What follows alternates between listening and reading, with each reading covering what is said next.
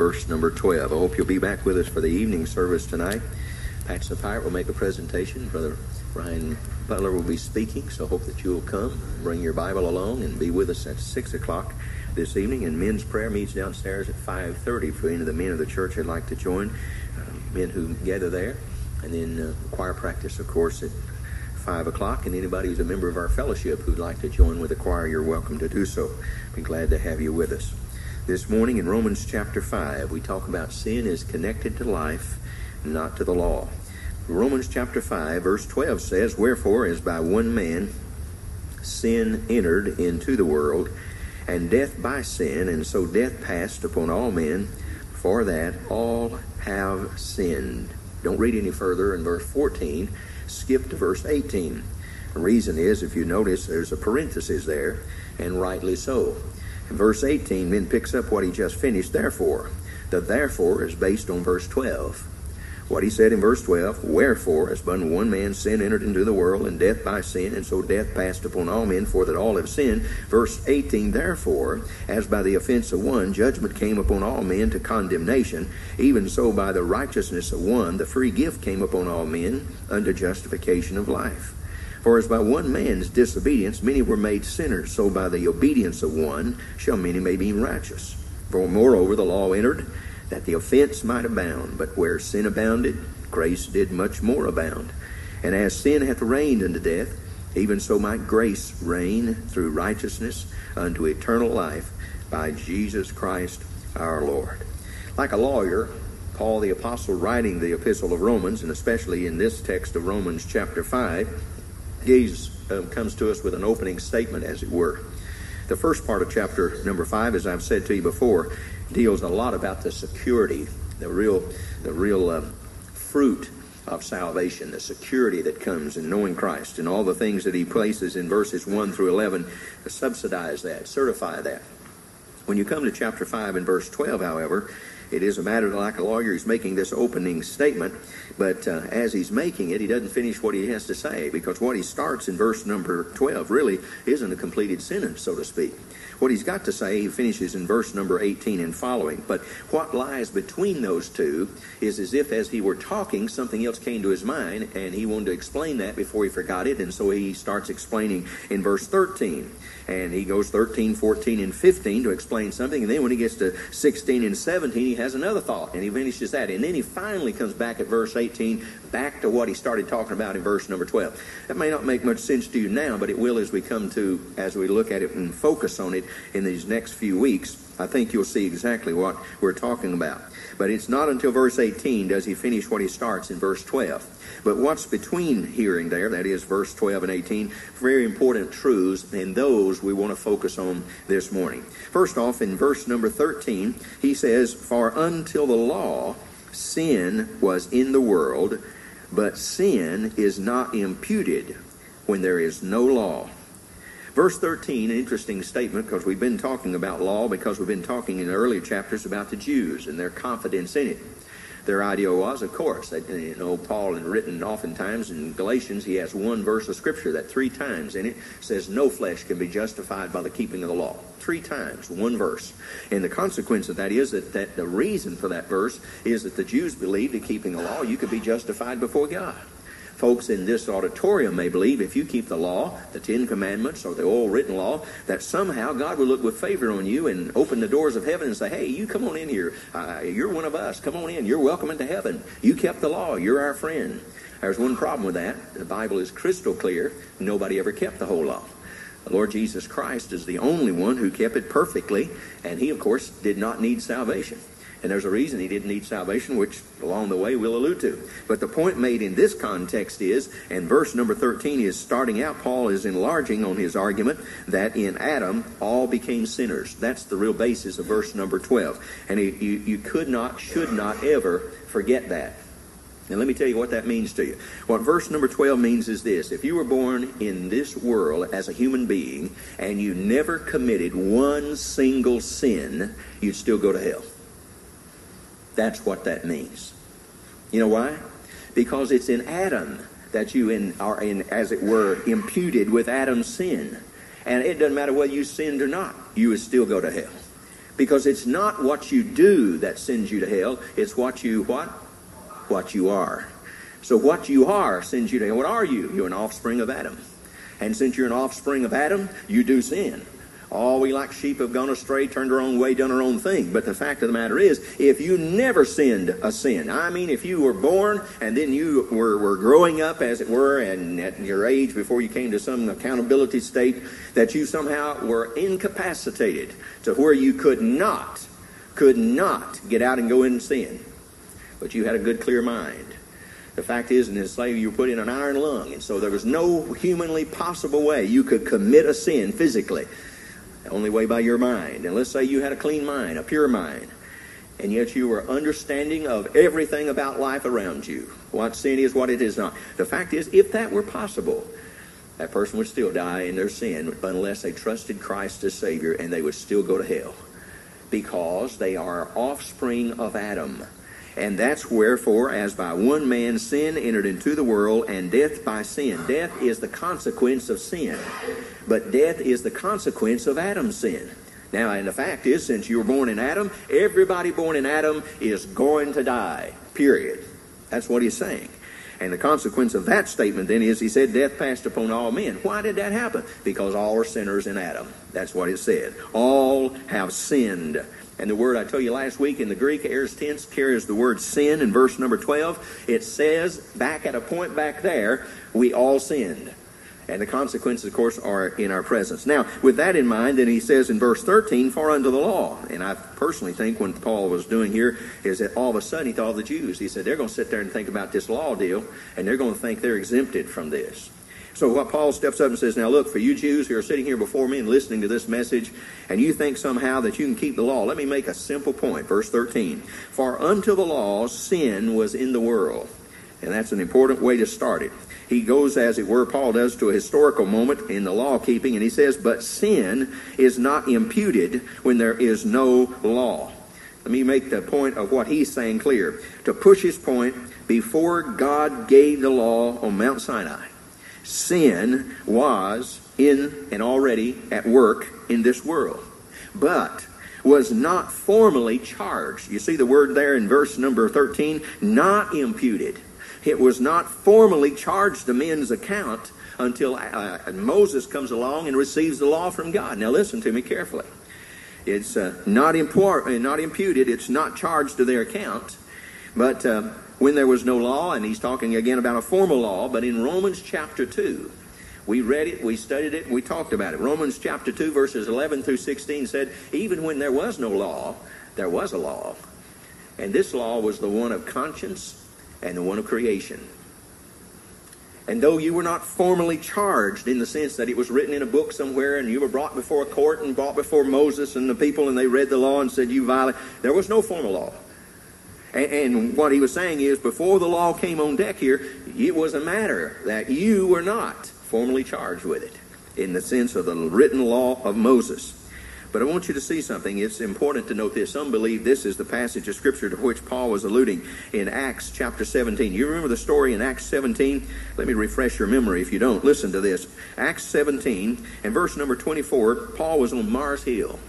And as he'd come to that city and he'd made a tour of the city in Athens, and as he did so, he noticed that there was some idols that had the inscription to the unknown God. And chapter number 17, verse number 24 said, God hath that made the world and all things therein, seeing that he is Lord of heaven and earth, dwelleth not in temples made with hands, neither is worshipped with men's hands as though he needed anything, seeing he giveth to all life and breath and all things. Verse 26, and hath made of one blood all nations of men for to dwell on all the face of the earth, and hath determined the times before appointed, and the bounds of their habitation, that they should seek the Lord, if haply they might feel after him and find him, though he be not far from every one of us. For in him we live and move and have our being, as certain also of your own poets have said, for we are also his offspring. For as much then as we are the offspring of God, we ought not to think that the Godhead is likened to gold or silver or stone, graven by art and man's devices. And the times of this ignorance, God winked at. But now commandeth all men everywhere to repent, because he hath appointed a day in the which he will judge the world in righteousness by that man whom he hath ordained, whereof he hath given assurance unto all men that he hath raised him from the dead. In verse number 30, when he talks about that there was a time of man's ignorance of which God winked at. Word is sometimes translated, God overlooked, God gave leniency. Now listen to me, and listen to me good. What many believe, and some believe at least, about the passage in Romans 5, it is this period of time. It is this time before the law was formally set out that God overlooked some things, and God gave leniency to some things. And it was a matter that in so doing, people began to get the idea, hey, this isn't such a bad thing after all. And then here in the Acts passage, he says, but now, God says, stop and understand. He commends everybody and commands everybody that they repent. You see, here's how it works. God reveals His will. He did so early through the law. The law was to show you how bad sin was, how much we could sin, what we could do, what sin was. It defined all of that, and it described it. Then came along the prophets. They preached it, but went even further than that. And then eventually came on the apostles. And then finally God sent His own Son. All through the New Testament, the parables or the story about how that there were servants came and they did certain things. And then God one day sent His Son. And boy, when God sent His Son on the scene, that changed everything. It changed everything. This was a full and complete responsibility. Here's what it means to you and me. It simply means the more clear the will of God, the more severe the punishment for ignoring it or breaking it. There was a time when God did not impute to man, verse number 13 says, He did not impute their sin to them. There was no formal law. God gave leniency in that sense. But here's the catch. More truth that you have been exposed to, the greater accountability you'll answer for, and the prospect of greater punishment or damnation you will endure. And now, here's the thing. Back to this passage of Scripture. In verse number 13, Paul goes back to build on it, and he does so in verse 14. He said, Nevertheless, just because God did not impute to them their sin when there was no formal law, verse 14, nevertheless, that means though something did happen that you need to get a grip on. Nevertheless, even though they were not formally charged with sin where there was no formal law, nevertheless, what happened? Death still reigned. Death still reigned from Adam unto Moses. He's saying that sin was universal even though there was no formal law. That is evidenced by the fact that in the consequences of sin, that death still overpowered men. People didn't want to die, but they died. The obvious thing is, if you go to the Old Testament, and in fact maybe we should, in the book of Genesis chapter 5. We don't need proof of this, but I think it is a good thing to be reminded of. In Genesis chapter 5, listen to these verses. This is a record of an endless funeral procession. In Genesis chapter 5 and verse number 5, and all the days that Adam lived were 930 years, and he died. And then down to verse number 8, and all the days of Seth were 912 years, and he died. Down to verse 11, and all the days of Enos were 905 years, and he died. Verse number 14, and all the days of Canaan were 910 years, and he died. Then down to verse 17, and all the days of Mahalalel were 895 years, and he died. Verse number 20, and all the days of Jared were 962 years, and he died. Interesting, then there's a bright spot, verse 24, and Enoch walked with God, and he was not, for God took him. A bright spot, but it gets right back to the funeral procession. Verse 7, in all the days of Methuselah, the oldest man that ever lived, 969 years, and he too died. And then in verse number 31, and the days of Lamech were 770 years, and he died. Now here's the catch. If you have trouble believing that sin is in this world, and you have trouble believing that sin is a real thing, by the way, there are people who do. Let me name you some. I went through a book that I have, and I just pulled out the book that I knew would give some info on it. Here's some I jotted down on yellow slips of notepaper. Regarding sin, the Christian Science people teach, quote, salvation is ceasing to believe in the illusion of sin. That's what salvation is to the Christian Science, is the ceasing to believe in the illusion of sin. The Baha'i Faith, they teach, quote, people learn sin, therefore they can learn not to sin, and thereby they achieve perfection. Baha'i Faith, end of quote. Regarding the Satanists teach, quote, there is no sin or sin nature, therefore death on a cross by Christ was useless and a sign of his weakness, end of quote. Satanists. Regarding sin, the New Age people teach, they simply say, quote, sin is defined as ignorance of personal divinity. Man is a sleeping God to be awakened. That's salvation. That's what the New Agers teach.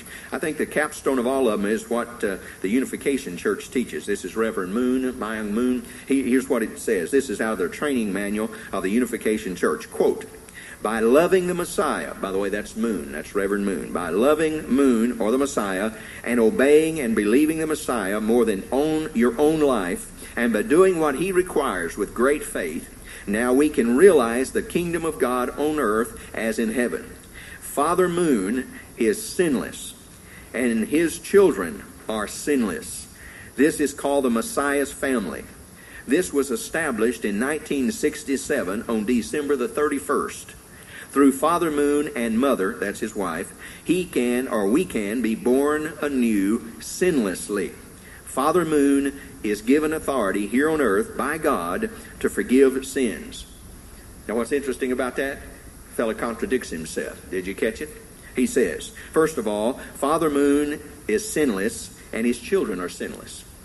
Then it says, back in 1967, December the 31st, through a union of Father Moon and Mother Moon, his wife, we can be born anew sinless. So we're born sinless. Then he goes on to say, however, Father Moon can and has been given the authority to forgive sins. Wait a minute. If he was sinless, and his offspring are sinless, and all the ones born after him are sinless, then how and what need is there to forgive sin? The fact is, the guy contradicts himself and doesn't even catch it. And to me, it's rather a unique and new point. The fact is that sin is real. And in his case, I think he's just confused about it. But the point back here to Romans chapter number 5, and something of far greater importance than what Reverend Moon thinks about sin, is this fact. That it is a fact of sin that people die. And that's the consequence of sin is death. Romans chapter 5, verse number 12. It is not something that Baptist churches have come up with as a concoction. It is not to say that you can't prove it. You can.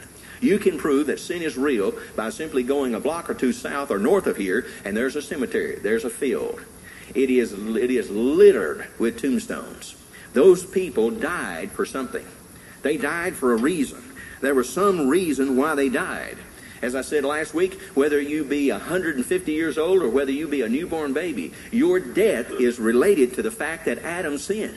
When Adam sinned, death passed upon the whole human race after Adam. Everybody who lived thereafter is under the curse of death. And the fact of the matter, no matter how much people say, I don't believe in it, all you have to do is go to the cemetery and you say, that's proof that sin exists. That's proof that men and women, boys and girls are sinners. Here at verse number 14 of Romans chapter 5 again, note he says, Nevertheless, death reigned, or death was controlling from Adam to Moses, even over them, watch this, that had not sinned after the similitude of Adam's transgression, who is the figure of him that is to come. The phrase, the similitude of Adam, is simply a Greek word that means resemblance or the likeness of it. What Paul is pointing out is this, and it's an important point. Paul is pointing out that during this period of time, of which he's alluding here, people sinned, but it was not by the breaking of a specific command as Adam did.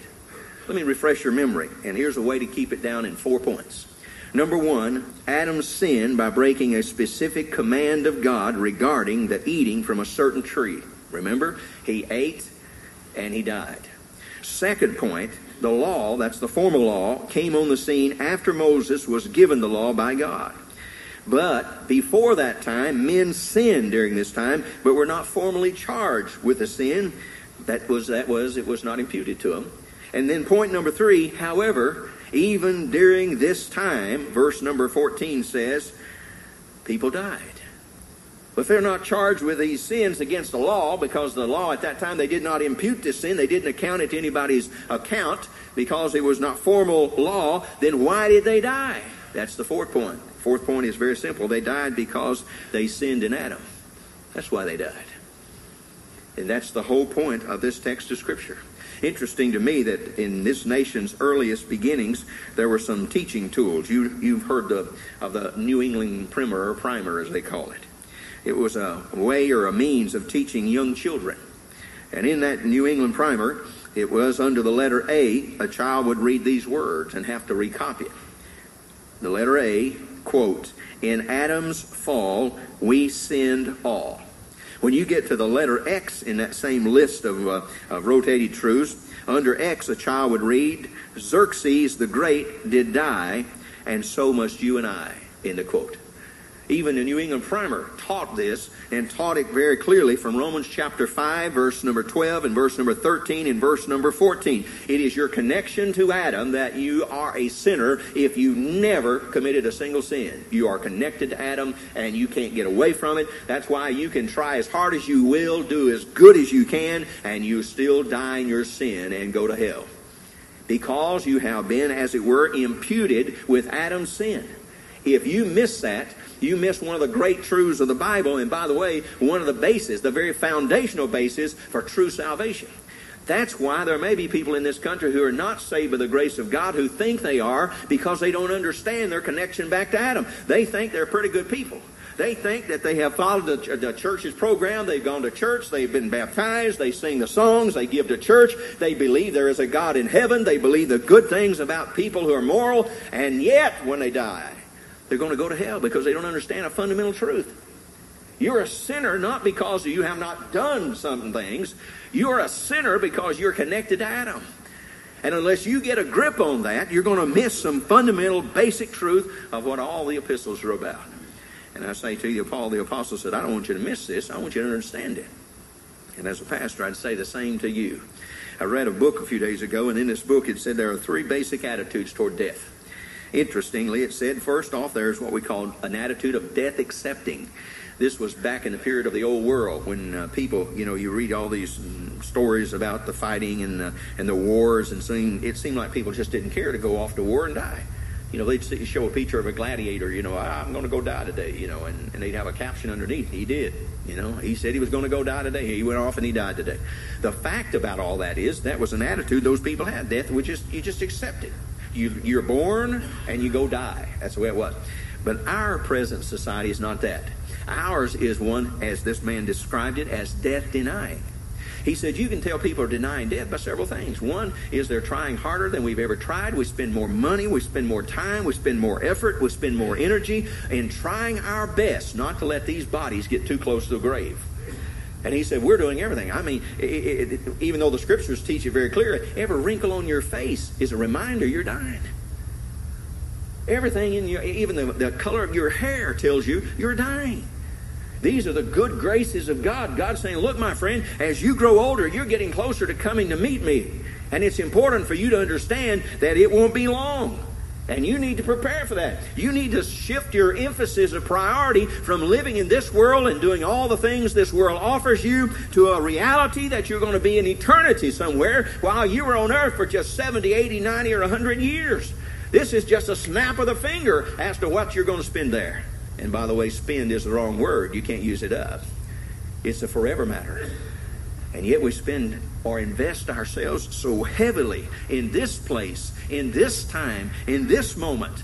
And I say to you, what the Bible says is shift your priorities. Shift your emphasis. Don't be putting all your eggs in this basket. Put your eggs in the other basket, because that's where you're going to spend a lot more time. You're going to have a lot more to do over there than you are here. So don't waste yourselves on this thing. Wear yourselves out. Drive yourselves nuts. Spend every dime of your money on things that have absolutely no eternal value. That's what he's saying. And yet we do. You know why? Because as this man says, we're trying to deny death. We're trying to say, even though we go to Baptist churches and we subscribe to Baptist confessions, we still have this tendency to think, this is it, buddy. You better get all the gusto you can on this round, because there ain't no other round. This is it.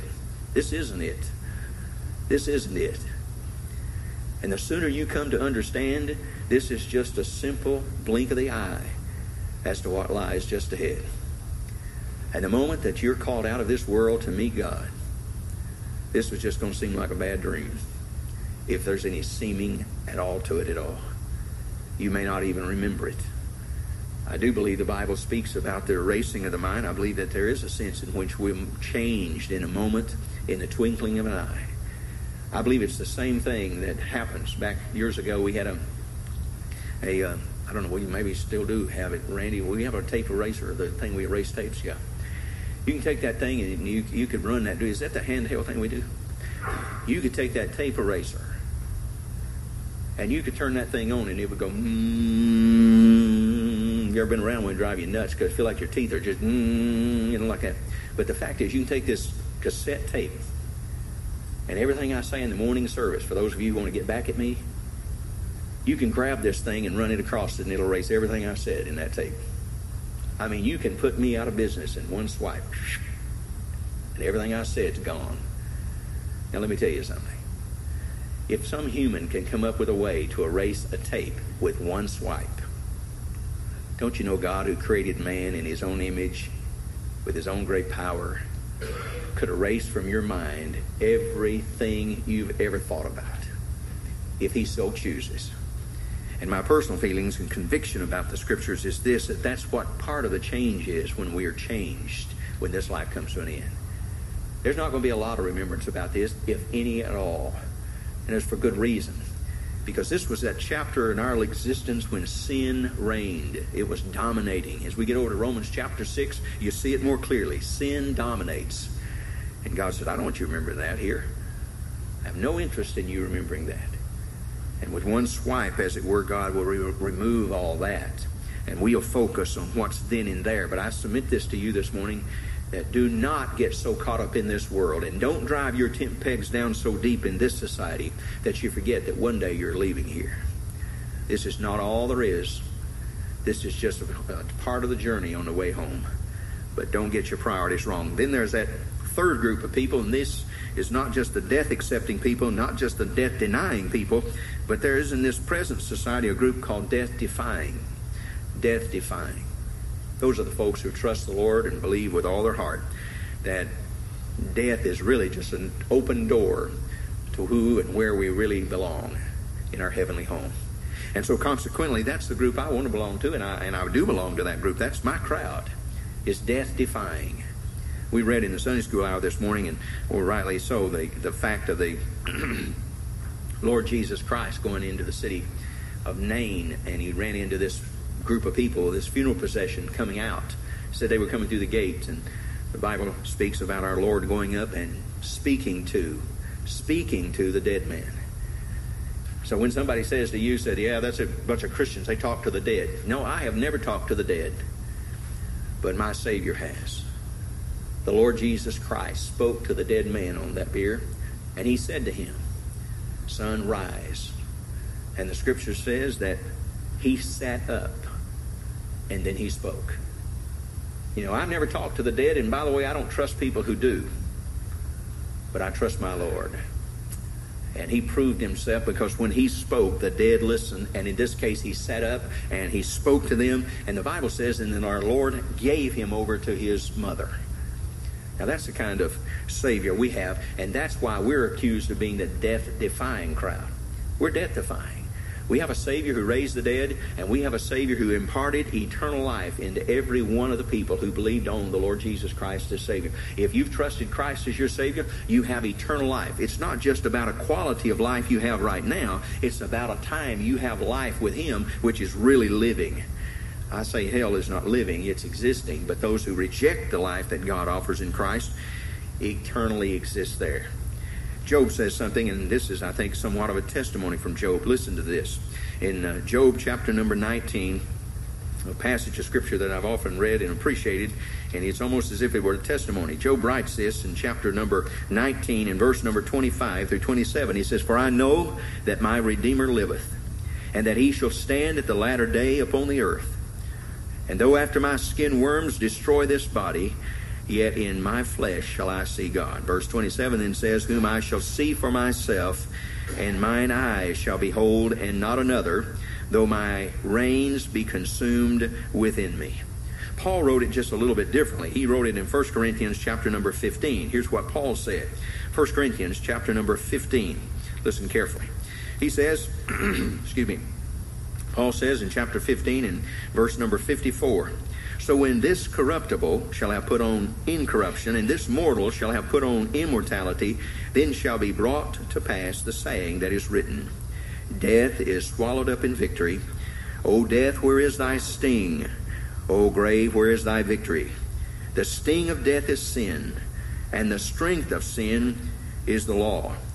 But thanks be to God, which giveth us the victory through our Lord Jesus Christ." What's important about that passage, and as much as I wanted to when we covered that passage of Scripture, I did not deal with it. What that passage in 1 Corinthians chapter 15 is saying is that what happened in Adam has been reversed for the believer. You see, we had and carried with us, as it were, the curse of sin. And the curse of sin is death. But when you come to the Lord Jesus Christ as Savior, believe on Him as your Savior, there is a certain sense in which that process is reversed. He gave His life for you and me.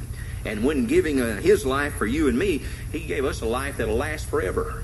And there's an excitement about which Paul addresses that, and will address it even further down. But for the moment, look at verse number 14 again. "Nevertheless, death reigned from Adam to Moses, even over them that had not sinned after the likeness or the same way Adam sinned in a direct transgression." Because, as he's trying to point out, even because there was no formal law, still people sinned. And in this case, he's saying just because you didn't sin in a direct command, disobedience to a command, that's not the point here. Then he goes further, and watch this statement. In verse 14, he says, "Who is the figure of him that was to come?" The word figure is a key word there because it's the word in the Greek typos. It's the word from which we get our word type.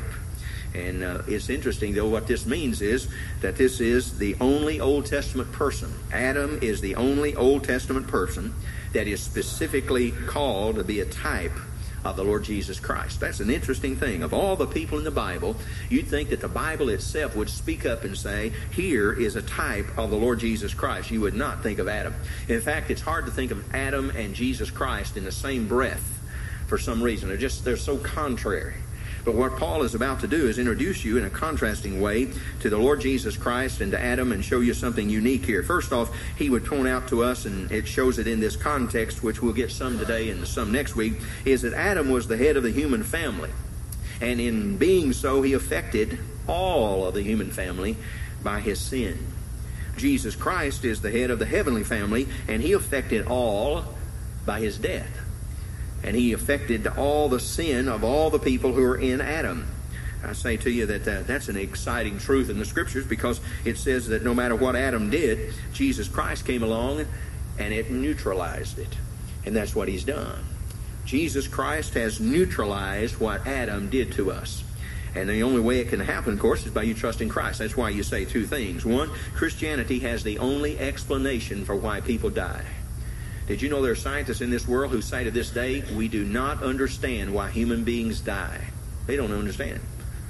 They do not understand. There is an article right now that, as I think it's right now, it's in the library in Johnson County, and I know it's in the Indianapolis Library because I heard it quoted from, but there is a statement in there that says they're right now at the point where they think they have found the reason, humanly speaking, why people die. Just now. Let me tell you why people die. People die because they are in Adam. And sin passed upon all men, and it is because of man's sin that he dies. It's as simple as that.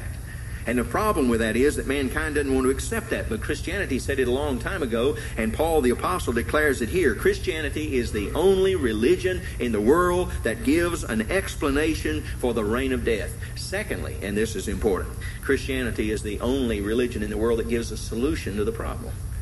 It says, why? Here is Adam. Yeah, Adam did a bad thing for the whole human race. But here's the good news.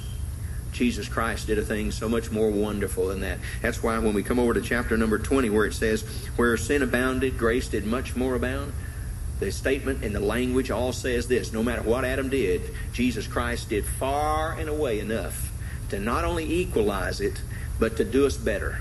So we're actually better off after what Adam did and what Jesus came along and did. We're better off than we were in the first place. And that's the good news. And that's what you'll see develop as we continue. One thing, I picked up a book, I believe it's by Harry Ironside. And Harry Ironside wrote that on a tombstone, there is a place in St. Andrews, Scotland, where 4 small children are buried. They're buried in the same grave. One marker. By the way, as you read this thing that's written on their tombstone, it's obvious that the guy who wrote this, the person who wrote this, presupposes that children who die in their infancy are saved by God's grace and they go to heaven. That's obvious as you read through this. He says, quote, this is what's on the tombstone of these 4 children in St. Andrew's, Scotland Cemetery. Quote, bold infidelity turn pale and die. Beneath this stone 4 sleeping infants lie. Say, are they lost or saved?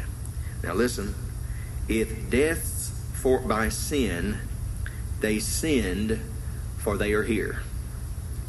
If heaven's by works, in heaven they can't appear. Reason? How depraved. Turn to the Bible's sacred page, the knots untied. Then he adds 2 lines on the bottom of this tombstone. They died, for Adam sinned. They live, for Jesus died. Now, the fact of the matter is, that really is what Romans chapter 5 is actually saying. These were babies. These were small children. They didn't get up and do a great deal of sin. They died in infancy. Then the question is, why did they die? Why did they die? They died because of sin. Sin that was imputed to them, as it were, through Adam. And would have they sinned if they lived long enough? Oh, sure. And many of us in this room, we not only are connected to Adam in our sin that came through him and imputed by him, but we sinned on our own.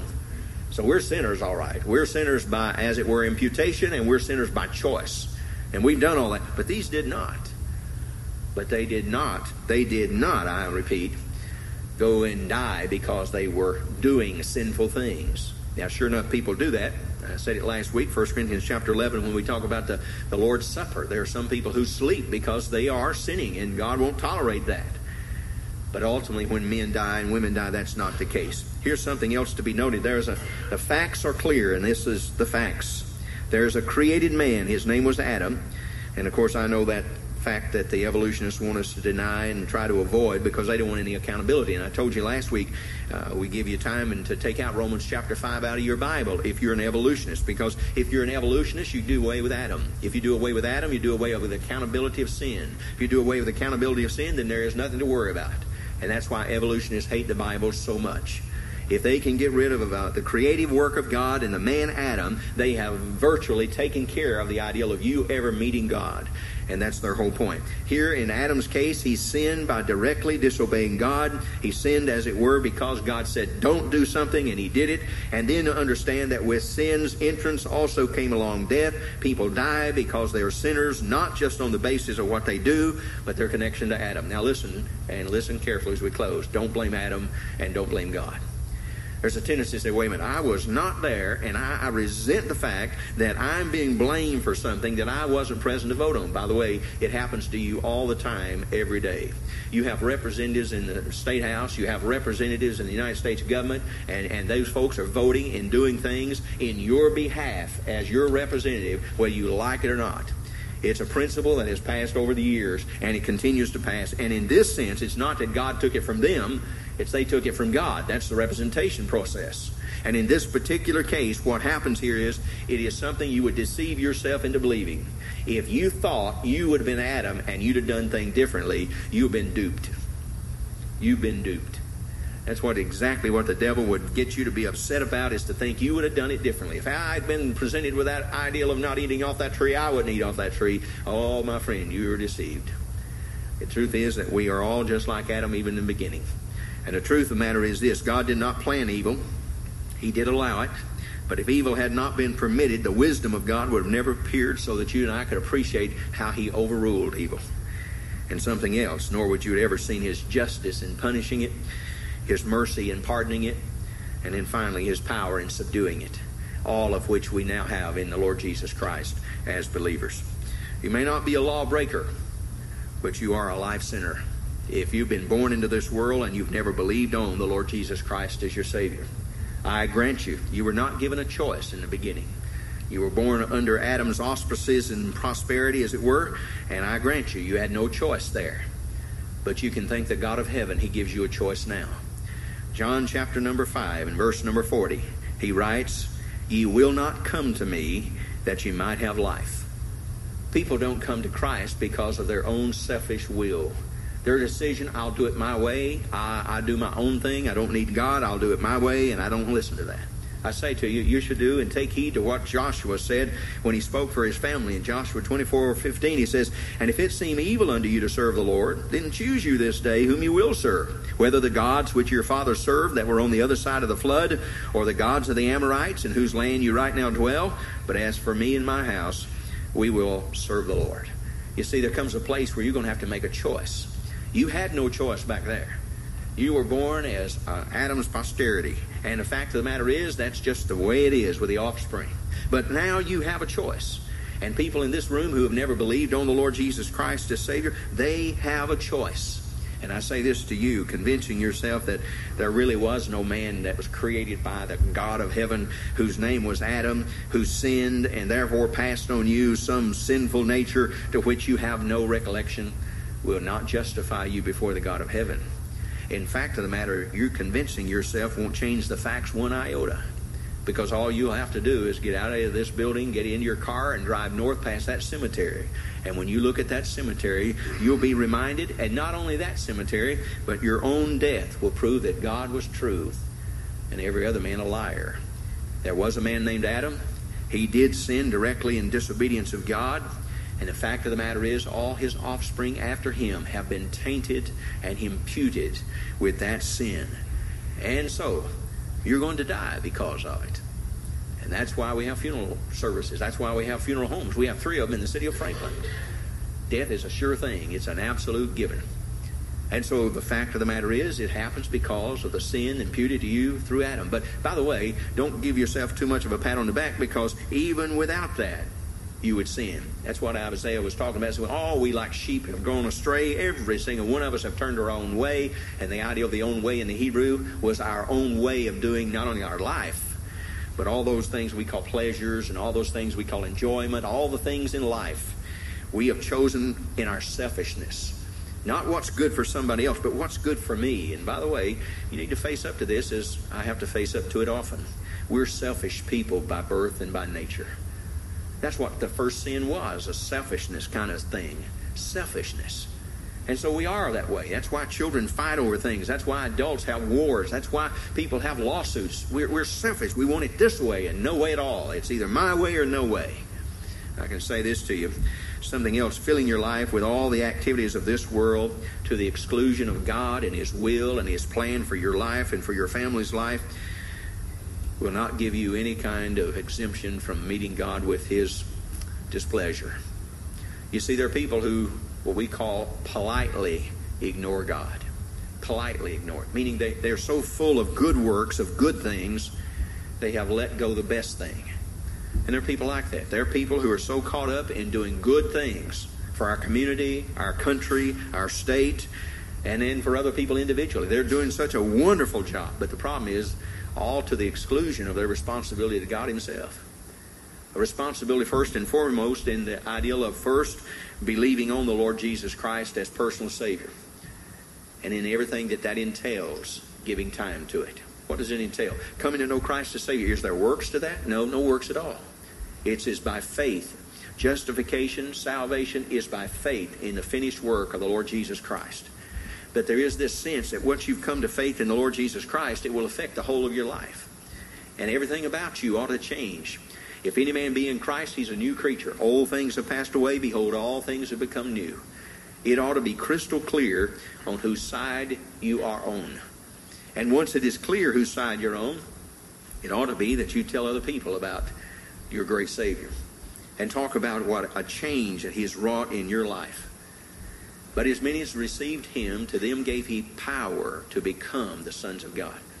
It takes power to become the Son of God, and it takes power, God's power, to live the Christian life in a way that it is a recommendation to a lost and dying world. People ought to be recommended to Christ by the way you and I live. People ought to see us and listen to us and observe us, and they ought to get the idea that I really do need to come to know Christ as Savior. I say this to you this morning. Scriptures next week when we get into Romans chapter 5 and address verse number 15, one of the first things we see in the verse is that salvation is there listed as a free gift. A free gift. There's something unique about a gift, and that is that it only has to be accepted or received. There's no works involved in a free gift. And secondly, what's unique about a gift is it's usually given by someone who has some love for you. And that speaks volumes from the Scripture, because God so loved the world that He gave His only begotten Son, that whosoever believeth in Him should not perish but have everlasting life. Somebody might say, well, Pastor, what just mean though? Didn't you talk about the fact that we were in Adam and the imputation and all that, and if a man was sinless, he'd still be a sinner because of his connection? Why isn't Jesus Christ a sinner then? Oh, I'm glad you asked. That's a simple one. Because He was virgin born. And that's what the virgin birth of the Lord Jesus Christ helps underline. He did not take upon Himself the likeness of sinful flesh. He took upon Himself the likeness of flesh in general as a human walking standard person. But He did not have sin nature of Adam within Himself. That's what the virgin birth did for the Lord Jesus Christ. And He is the only sinless person. Therefore, He is the only one that will not, as it were, have, as it were, a taint of sin upon Him that came down from Adam. You and I do. So let me leave you with this. One, if you're in this service this morning and there's never been a time in your life where you believed on the Lord Jesus Christ as Savior because you realize you're a sinner, both in your connection to Adam and in the practice of your life. Obviously, they both are there, and we know that. But understanding that is exceedingly important, that even if you could live a sinless life, you would still be a sinner because of the imputation of Adam's sin.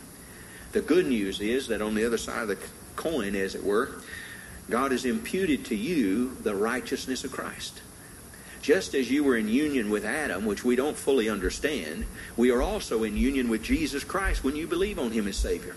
You become one with Him. In fact, Paul writes often, if you're in Christ, you were in Adam in a union, and now if you've trusted Christ as Savior, you're in Christ. I don't fully understand the whole union, but I understand what the Scriptures say about it. And that's where faith comes in. So this morning, you're either in one of two places. You're still in Adam, and you need to be saved. Or you're in Christ, and you can rejoice in the salvation you have been given. Whatever the case is this morning, I hope you take from Romans chapter 5 this important truth. The law made no difference. There was this formal law that came through Moses. But before he ever had a copy of that formal law in his hands, men were still dying. And yet, it was not like what Adam did. Adam was a direct disobedience to God. It was not after that. It's rather in this thing of a sin nature that is passed from one to another in Adam. And so I say to you this morning, don't miss this truth. Let this truth settle deep into your heart, because as I go further in my own ministry and Christian life, I'm more keenly aware than I ever have been before. Most people don't understand this fact about sin. Just this last week, meeting a man and talking and letting him do most of the talking, came to understand he does not see himself as a sinner because of Adam. He doesn't even see himself as being a sinner anymore. He believes he's past that marker, and he believes to a degree that he is actually on his way to full acceptance with God, because he has really committed himself not to sin. This man looks at himself as the 1970s holy men were. You know, men who walked around and really had these hooded covers over their eyes, and everywhere they went out in public, they'd pull those things down just so they wouldn't see any evil. They wouldn't see any evil, wouldn't do any evil, wouldn't think any evil. And this guy sort of lives in this present society with that kind of mindset. I say this to you this morning. It doesn't matter what he doesn't see. It doesn't matter what he doesn't do. This man is a sinner. And as much as I could tell him and share with him, and even quoted Romans chapter 5 and verse number 12, he looked as if, I don't know what world you're talking about. That's our problem. We're listening too much to what men say and not enough to what God's Word says, and thereby we are being deceived. And boy, is the devil a happy camper. And that, my friend, is why we need to get back to what the Scriptures are teaching, and not just what men go about this country telling people who want to give them a feel-good sermon. I say to you, we're sinners. We're sinners by birth, as attached and union with Adam, And we're sinners by choice. We do that which we ought not do. And I say to you this morning, if you have never believed on Christ as Savior, please let me urge, exhort, beseech, and beg you to come this morning and allow someone to show you from the Scriptures how you can be born again. If you are a Christian, as most would be, you've trusted Christ. There's been a time in your life where you realized you were a sinner, both in your connection to Adam and in your own practice. And you've come to faith in Christ and believe on Him as your only hope of heaven. Then let me urge you, exhort you to live like it. Let people know it. Let people hear you make this statement. I'm not going to heaven because of my good works. I'm not going to heaven because I'm a good person. I'm going to heaven because I have a great Savior. He died for my sins. He imputed to me His righteousness, and I stand complete in Him, not in me. And that, my friend, takes all the glory away from man. It gets all this business about what we do out of sight. And it pins all the roses on the chest of our Savior, the Lord Jesus. I hope you know Him. Our Father in heaven, thank you for the Holy Scriptures and the truth that they convey to us, and especially about this truth that we so often seemingly overlook. This manner, this business, this whole issue concerning our being a sinner by virtue of not just because of what we do, but sinner, but because of what we are, an offspring of Adam, and having his sin imputed to us. Please help us here at the New Life Baptist Church not to miss this truth in the Bible. And more than that, help us to convey it to people we meet and talk with. And in our witness, help us to witness in a biblical way toward this truth. And help us to convey to folks that they need Christ. And at the end of this life, there is judgment. It's appointed unto man once to die. And after this, the judgment. There is something after this. And Father, I pray today that you'd help us to be more vigilant and help us to be more passionate and help us to be more practical and purposeful and fruitful and effective in our sharing this important truth with those people who need the Savior. And help us not to take it lightly. Oh, it may not be a great feel-good sermon. It may not be something that makes our day, but it is something that we need to know as a foundation upon which we stand. Thank you, Father, for drawing out and putting in process the great plan of salvation the way you did. Oh, we lost so much in Adam, but oh, how much we gained in Jesus Christ. Much more than we lost. Speak to our hearts. Bring forth the fruit you've ordained for this hour. Those who ought to come for salvation, those who ought to come for baptism, and those who ought to come for church membership and joining with us here at the New Life Baptist Church. Speak to every heart of that which you desire them to do, and then help us to obey. In Christ's name we pray. Amen. Would you stand with us, please, and turn in your hymn book to 282 if you need one. Let's sing the first stanza of Just As I Am. And if God has spoken to your heart this morning, let me urge you and exhort you to act upon that which He has spoken. If you need to be saved, we delight in showing you from the Scriptures how you can be. And it is a matter of conviction. It is a matter that you come to the understanding you're a sinner, both by birth and by choice. And you understand that the Spirit of the Lord makes that conviction in your heart. It's not just by me telling you you are, and you say, okay, I accept that, I'll come and be saved. There must be a conviction of heart, a reproving in the word that Ryan used in class this morning of John 16. There must be a reproving of sin, and that's a conviction of sin. And so if this morning your sin is heavy and your load is something you cannot bear any further, I'd say to you this morning the answer is in the Lord Jesus Christ. You come to Him if you would. Is God spoken? You simply obey. As we sing 282, verse number 1. Together, please. Just as I am without one plea. If God has spoken to your heart, would you come? If God has spoken to your heart, would you come? If God has spoken to your heart.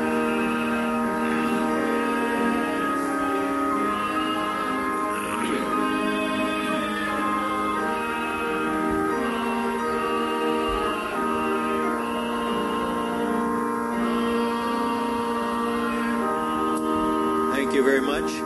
I appreciate your attention and your time, and I trust that it's been an investment, and I trust the Lord will use it to encourage you in a Bible truth that I am convinced is too seldom talked or preached, and I hope that you will get a grip on it so you understand it, and you can share it with the folks with whom you have to do.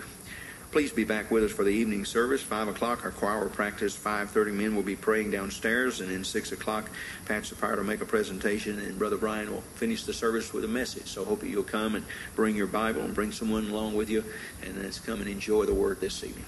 Let us pray. Our Father, we thank you for your Word again. What a blessing it is to have and to hold and to read, to study, to hear taught, preached, and then to go out and live for you and for your glory. And we do desire to bring you glory with our lives. And Father, I do pray this morning that you'll help us to understand and grip very firmly this truth about Adam and his sin that's been imputed to us. I pray we'll understand it and take it by faith, even in the parts we don't fully understand. And Father, we would ask you today that you'd help us to be a very clear witness when we go to tell people them being sinners. Help us to understand the basis of that so we can tell them. And help them then to be convicted by your Spirit, the Word, and the Word of God, that they would come to faith in the Lord Jesus Christ. And Father, we have a great concern in this country, as we read Wednesday night, that there are so many people who say they're born again, and yet so many of them believe that there are a multitude of ways to get to heaven. People who say they're born again and yet believe that, in fact, they were always pretty good people. They were not necessarily sold-out sinners. Father, it's obvious that there's been a pollution of the truth of your Word. In fact, some cases there's been a dearth of it. And in some cases there's absolutely been a changing of it just to pacify people. Help us around here, both our Sunday school teachers and our junior church workers and preachers. Help all of us to be absolutely biblically honest. Help us to tell the truth, no matter whether it's accepted or rejected. But help them to be reminded who rejected that it's your word, not ours. Thank you again for the New Life Baptist Church family. Thank you for the opportunity we've had to be together this morning. Help us not to take it lightly as a church family. And help us to be conscious. And help us to be kindly, affectionate, concerned, and interested in the well-being of every fellow member and friend. Guide us as we go. Give safety and protection through the day. And bring us back for the evening service. Bless Brother Brian as he'll open the Scriptures to us. Prepare his heart even now and give him your power to speak with the authority of your Word. And bless our Patch young people and use them as they minister to us this evening. Thank you again for this day, the morning, the Sunday school, the worship service. And as we anticipate the evening service, we give you the glory for it all. It's in Christ's name we pray. Amen. May the Lord bless you and keep you until we meet again. You're dismissed.